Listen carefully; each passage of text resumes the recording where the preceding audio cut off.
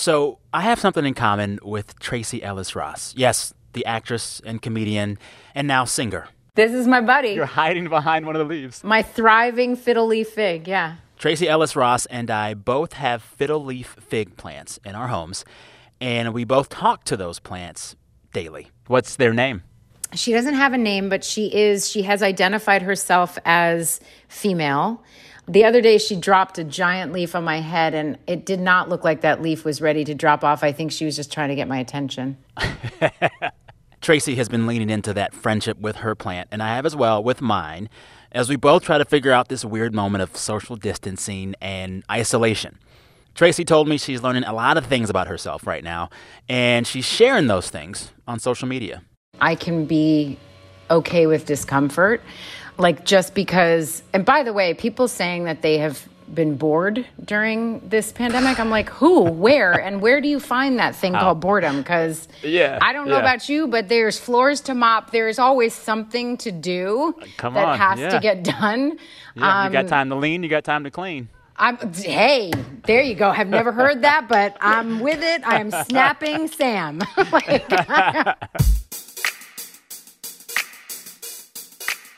You're listening to It's Been a Minute from NPR. I'm Sam Sanders, and this episode, a wide-ranging conversation with the one and only Tracee Ellis Ross.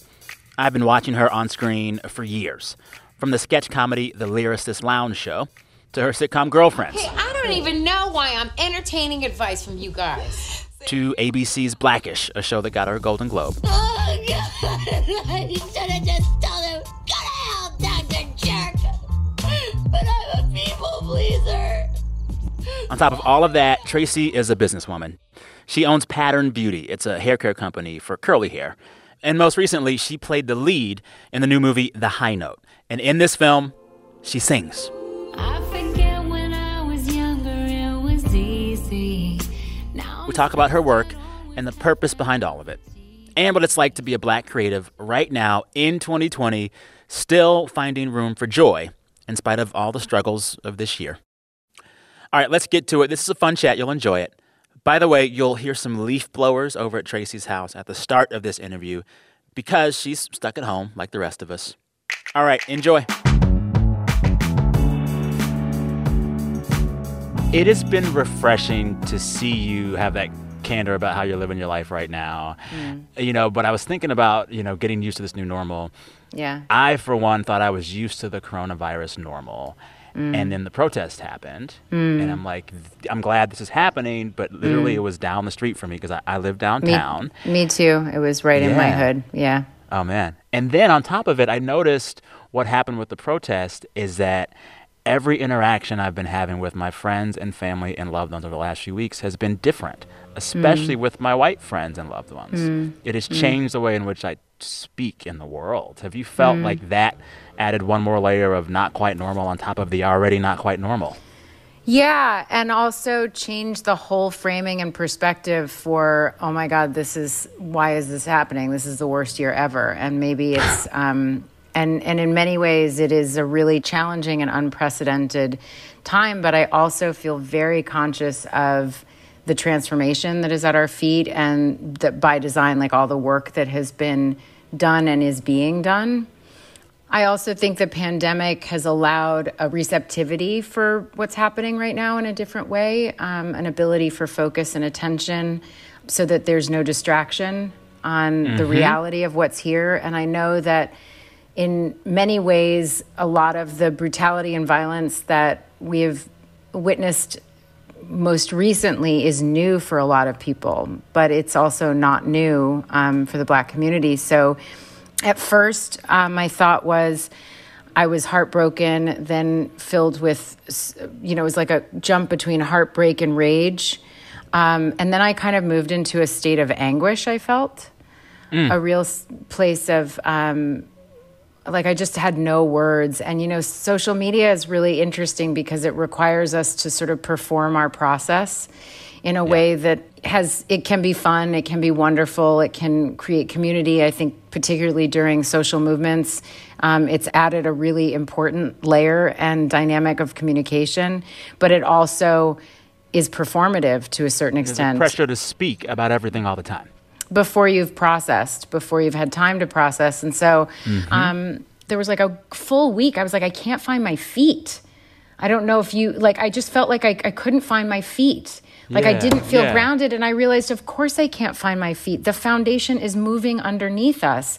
And that is a good thing. But as you dismantle these structures and as this historic rage, oppression, anguish, brutality, like all of those things start to be released out of the foundation that we're in, they're also being released through our bodies. And so finding ways to either be in movement, because I felt stuck. I don't know about you, just stuck. Yeah, I hear you. You know? So anyway, I could talk about this stuff forever. No, I love it. Yeah. I am so interested in how and what kind of work creatives like yourself make out of this moment. I am sure that the last 3 months of American life have inspired so many ideas for screenplays or pilots or movies or something. In you just watching the world over the last 3 months, has it inspired you to make some kind of art out of this? And if so, what would that be? What would that look like, even through the channels you have now? You know, it's interesting. The last few months has really just affirmed where my mission has been. You know, it didn't sort of turn up the volume on it.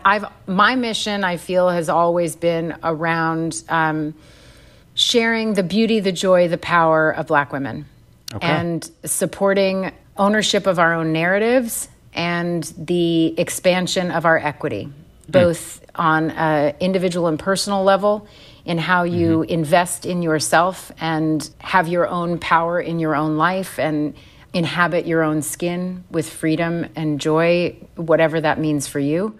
Yeah. And also how we do that collectively in the world, how we support each other in doing that. So this time, both COVID, the uprising that's occurring now, the protest that's occurring, and the shift that is being pushed for and fought for only amplifies that urgency for me. It doesn't change that. The most fertile place for me has been through Pattern, through my hair company, in all honesty. I mean, I also, you know, I'm executive producing. I have about 5 projects that I'm executive producing, all of which are through that mission. But particularly with Pattern, it's been so exciting because the celebration of a beauty brand that's centered around Blackness, that doesn't change. The urgency of that doesn't change. Being a Black-owned business, the importance and the clarity of vision of that doesn't change. Being an active space where we can see ourselves in all of our humanity doesn't change. Yeah. And like Black hair care does not sleep just because of a pandemic or a protest. You got to do your hair. No, it does not. You got to do your hair. And by the way, it's one of the ways we get to honor ourselves. It's one of the ways we get to love ourselves. It's one of the ways that we have created through history, rituals. I mean, Black women in hair have been at the center of movements and economic shifts and elections and political change and all of that.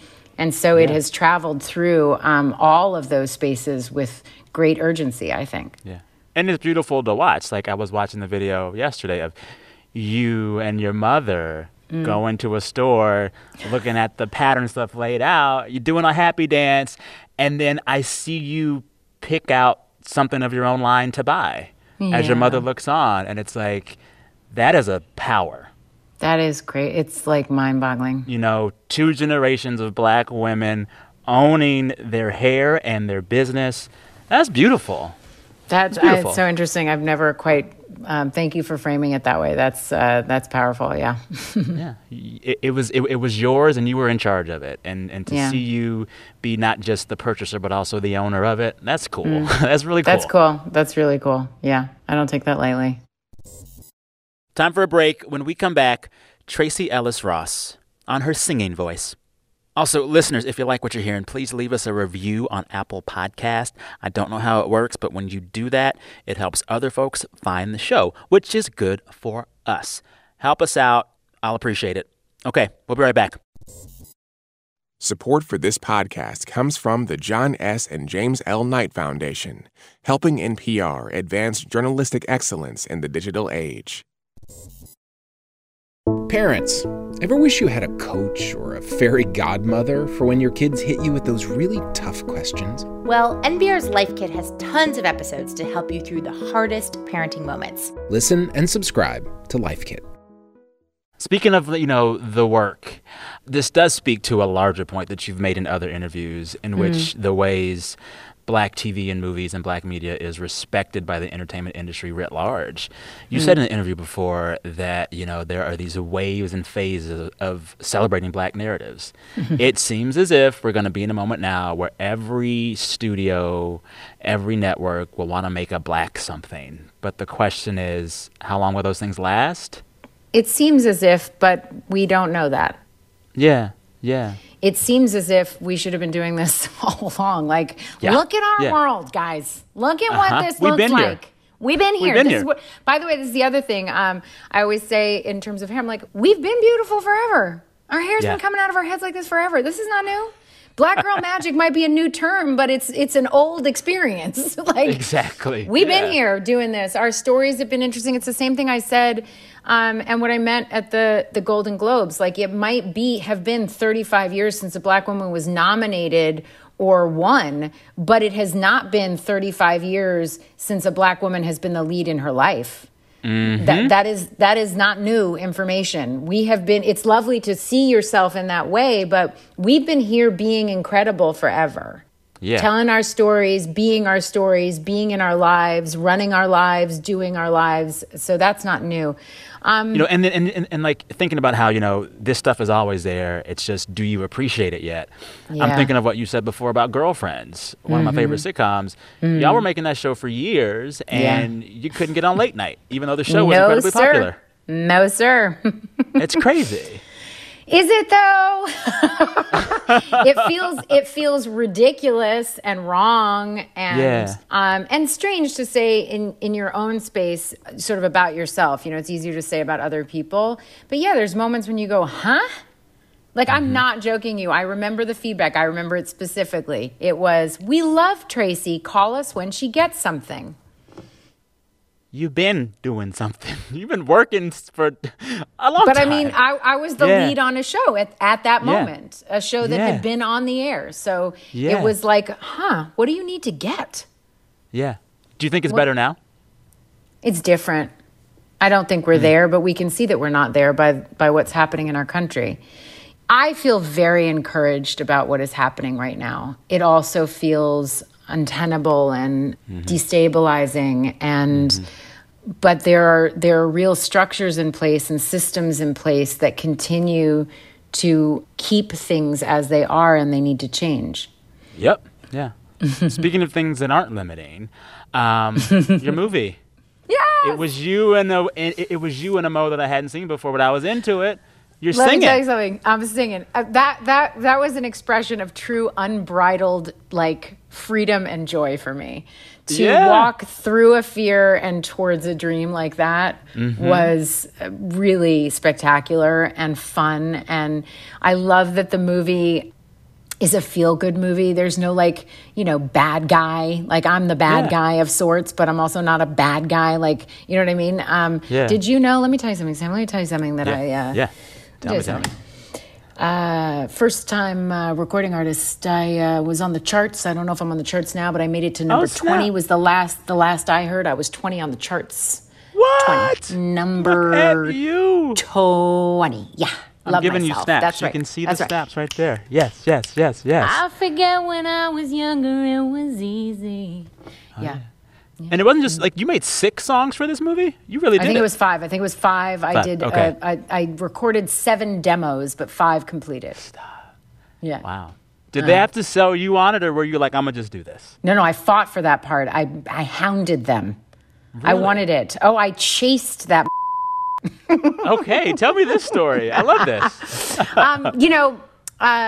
Again, back to Girlfriends. As Girlfriends finished, I thought the pearly gates of Hollywood were going to open, and me, this lead actress from a sitcom that had been on there for 8 years, was just going to be scripts at my door, ready to go. What are the choices? Where's my big film? Am I going to be in a Marvel movie? What's happening? Talk to me. Tell me where we're going. And then it was hello? Hello? Hello? Maybe Maybe they don't have my address. Anyway, so the career continued and I kept doing the things that I do and being who I am. And then Blackish came along and, we do 24 episodes. It's a single camera show. So we work a good 14-hour day often. It's 8 months out of the year. We're 4 months off from Blackish, but it's real busy. It's real consuming. busy. It's real all consuming. This is the joke. You can see me, but the joke of this is what it's like at work. People are like, I know, but you always sit around. There's so much waiting. I was like, not on our show. This is me at work. Oh, you need me? Yeah, I'm coming. Oh, yeah, now? Like, you never get to sit down. Like, there's no, it's not like you can, like, answer an email. Like, it's none of that's happening. You're on call for 14 hours. You're on call for 14 hours, and it's moving. We only get 30 minutes for lunch, which by the time you get to your trailer is 20 minutes. Like, that's it, Yeah. So, and it's not that I'm complaining, but I mean, it's full time. That's you know the what work. I mean? Yeah. So, by the time hiatus comes around, like, what do you want to spend your time doing? Do you want to sleep? Do you want to see your friends and family that you never get to see? Do you want to run your business? Do you want to, you know what I mean? Like, what do you, like my hair business? Like, what's happening? So I was waiting for the right project and I hadn't been offered all these movies. So by the time I got to Blackish, it was like, well, now I want to choose a good one. I don't just want to do any movie. Yeah. You want to do a good one. Yeah. You know what I mean? Yeah. So when this script came by, I was like, I want to do this. Like, I've always wanted to sing. It was a childhood dream that kind of got put on the back burner, consciously, unconsciously, I don't know. It became scarier and scarier the longer I waited. I love the fact that this was a story about no matter the age, the phase, the time of your life, it's never too late to go for your dreams. It's never too late to reinvent. It's never too late to keep becoming more of yourself. I love that message. I love that it was a story about two women and their inner lives and not necessarily them trying to find men, and that the story was not about they ride off on the horse with the guy. Mm-hmm. And not fighting over a man either. They weren't fighting over a man. They actually were on parallel paths, both of them, fighting up against what the world expects of them and who they want to be in the world. And those things were really interesting to me. Yeah. Let's give a quick plot synopsis for those who haven't watched it. Y'all should watch it. What's the best way to set it up? You play a pop star. I play sort of an iconic music star that's had decades of hits, that's at a point in her career when the world wants her to just kind of coast. Her record company wants her to coast, but she has more that she wants to do.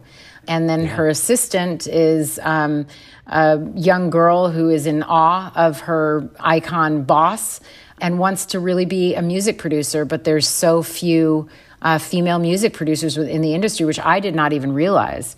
And so she's fighting against this idea that everyone thinks she should be getting them coffee when she really wants to be a producer. And so on parallel paths, the two of them are kind of finding their way. Yeah. What I found really interesting, and for me the most powerful scene, is when you and Dakota Johnson's character are having somewhat of a fight after that meeting with the execs. It's like in the bathroom. All right, I get it. I know what you're thinking. I'm a sellout. I get it. That was humiliating. You lay out the ways in which, after a certain time, the machine likes to spit women out. In the history of music, only 5 women over 40 have ever had a #1 hit. And only one of them was black. Especially black women, and gets over them and gets tired of them. We could pretend that we live in some sort of magical world where, I don't know, let's see, age and race are not a thing. And hearing you give that line in the movie, it was so authentic. But I also thought of all the times in interviews where the first thing they say about you right now is, usually a star of Tracee Ellis Ross's age sees their career decline, but not her. I can't tell you how many articles start that way about you. So stupid. I'm glad they note it, but are you tired of that? Are you tired of that? I mean, you know what? It's the same thing when people say, like, are you tired of people asking you about, are you single? Or do you want to be single or whatever? And I feel like it's each question, each time it comes, is an opportunity to expand someone's idea of what the world should be, what should be expected of women, of people, of anyone. It's so silly. Everybody has all these ideas, the status quo of, by this age, you're done. By this age, you should be married. By this age, you should have 3.2 kids and a dog and a car in the car park. I mean, like, what is it, 1950? Like, enough already. You know what I mean? I'm like, you should be, guys don't cry, and I'm like, what are you talking about? Like, it's just, it's so lazy. It's so lazy, in my opinion. Yes. And yeah, I'm 47 years old and I'm the hottest I've ever been. I'm the most comfortable in my skin I've ever been. I feel the sexiest I've ever felt. I know more than I've ever known. I have a bigger and more compassionate heart than I've ever had. I understand the things I don't know. I'm happy to name the limits of my own knowledge. Like, I mean, come on. What do you want? Yeah. When we go back to being 22? No, thank you. You know what I mean? Yeah, the skin was tighter under my arms, but I didn't know nothing. And everything scared the hell out of me. You know what I mean? Yeah. So I would way prefer to be holding this. But yeah, we still live in a world where ageism, sexism, racism, they are alive and well. And I'm grateful to have a platform and to be in a position where I can continue to dispel those ridiculous ideas and comfortably state, nah, I'm going to keep reinventing myself. You know what I mean? Exactly. I mean, look at these people around us. I mean, look at Michelle Obama. Look at my mom. Look at Jennifer Lopez. Look at Sanaa Lathan. Look at Gabrielle Union. Look at the list goes on.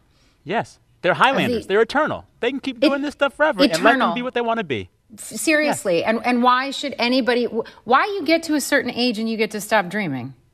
Like, what's that about? Preach it. You know, Preach and it. Also, by the way, I've never, I understood how joy was revolutionary. Like people used to always say that. But in this context, right now, what we are in right now, I understand how Black joy is revolutionary in the face of racism. I understand how continuing to dream in the face of racism, in the face of the limitation, in the face of the words like diversity and like all those kinds of things, that being your whole self, being your full self, fighting and protesting or pushing and being awake can still be held alongside of joy, passion, love, connection, softness, that the fullness of our humanity gets to be all of those things. And we don't have to turn one off in order to make space for another. The same way Black people are not a monolithic group of people. We're not all the same. I also, each of us have all these spaces to who we are.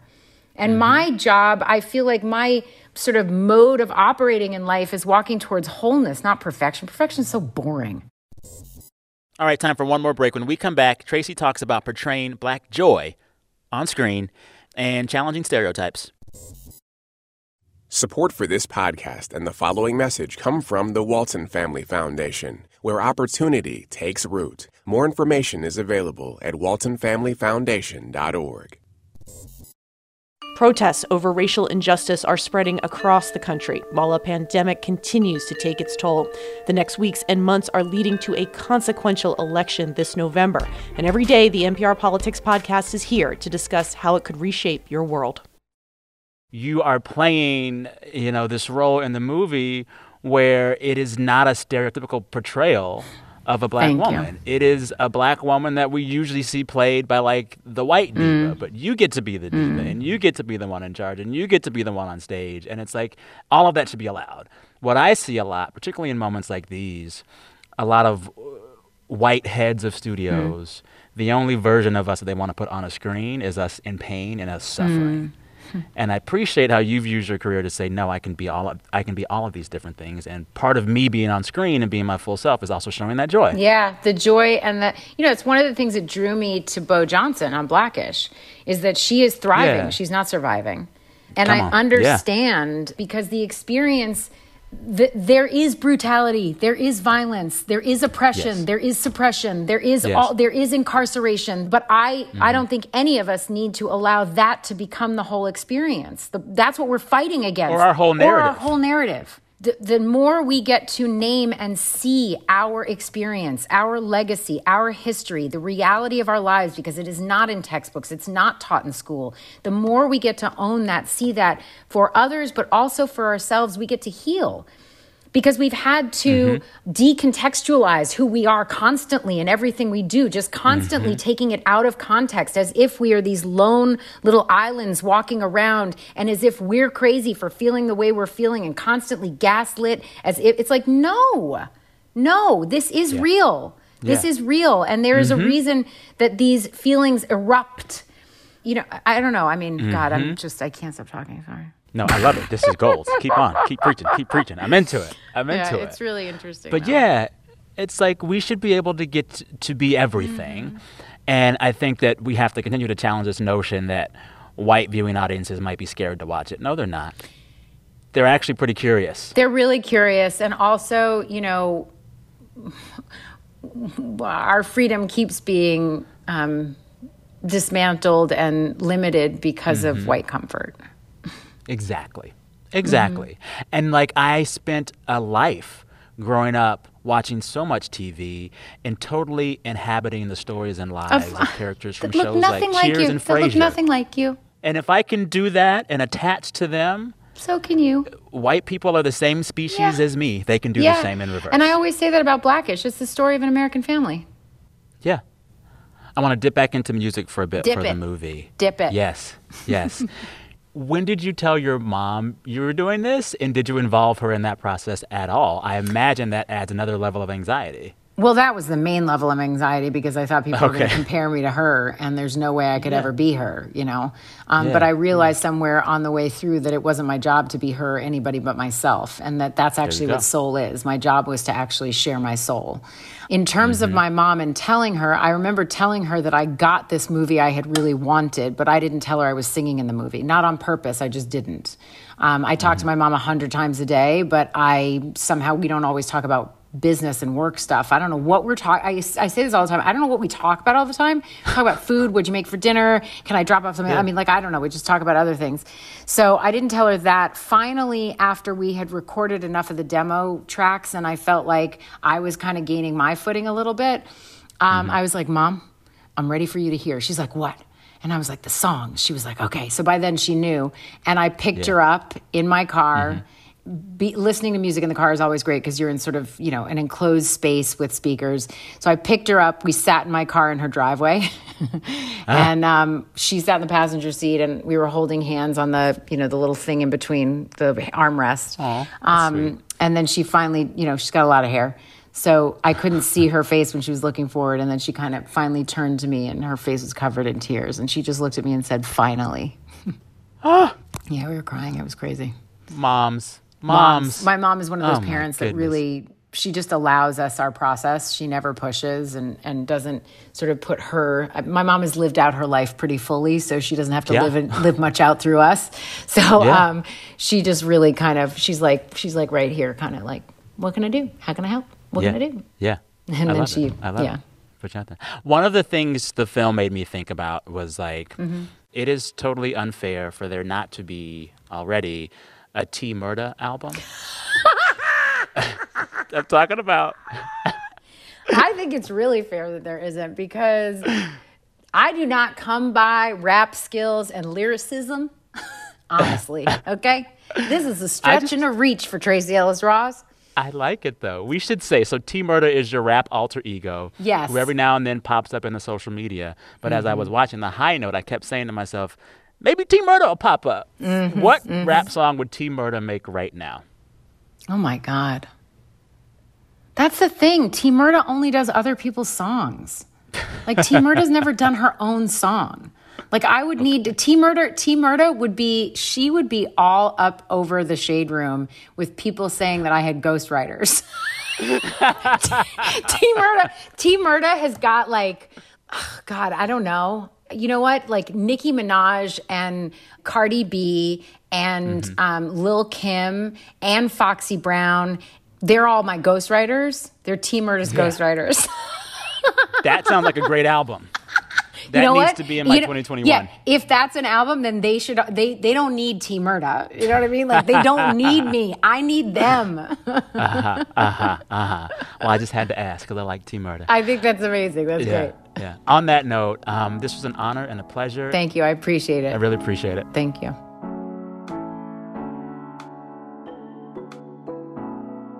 Tracee Ellis Ross, thank you so much. I really enjoyed that. I appreciate you, and I cannot wait for that T Murda album. Listeners, Tracee's film, The High Note, is out right now. You can catch it at home, on demand, and watch Tracee Ellis Ross sing. All right, this episode was produced by Anjali Sastry, and it was edited by Jordana Hokeman. We're back in your feeds Friday. Till then, listeners, be good to yourselves. We'll talk soon.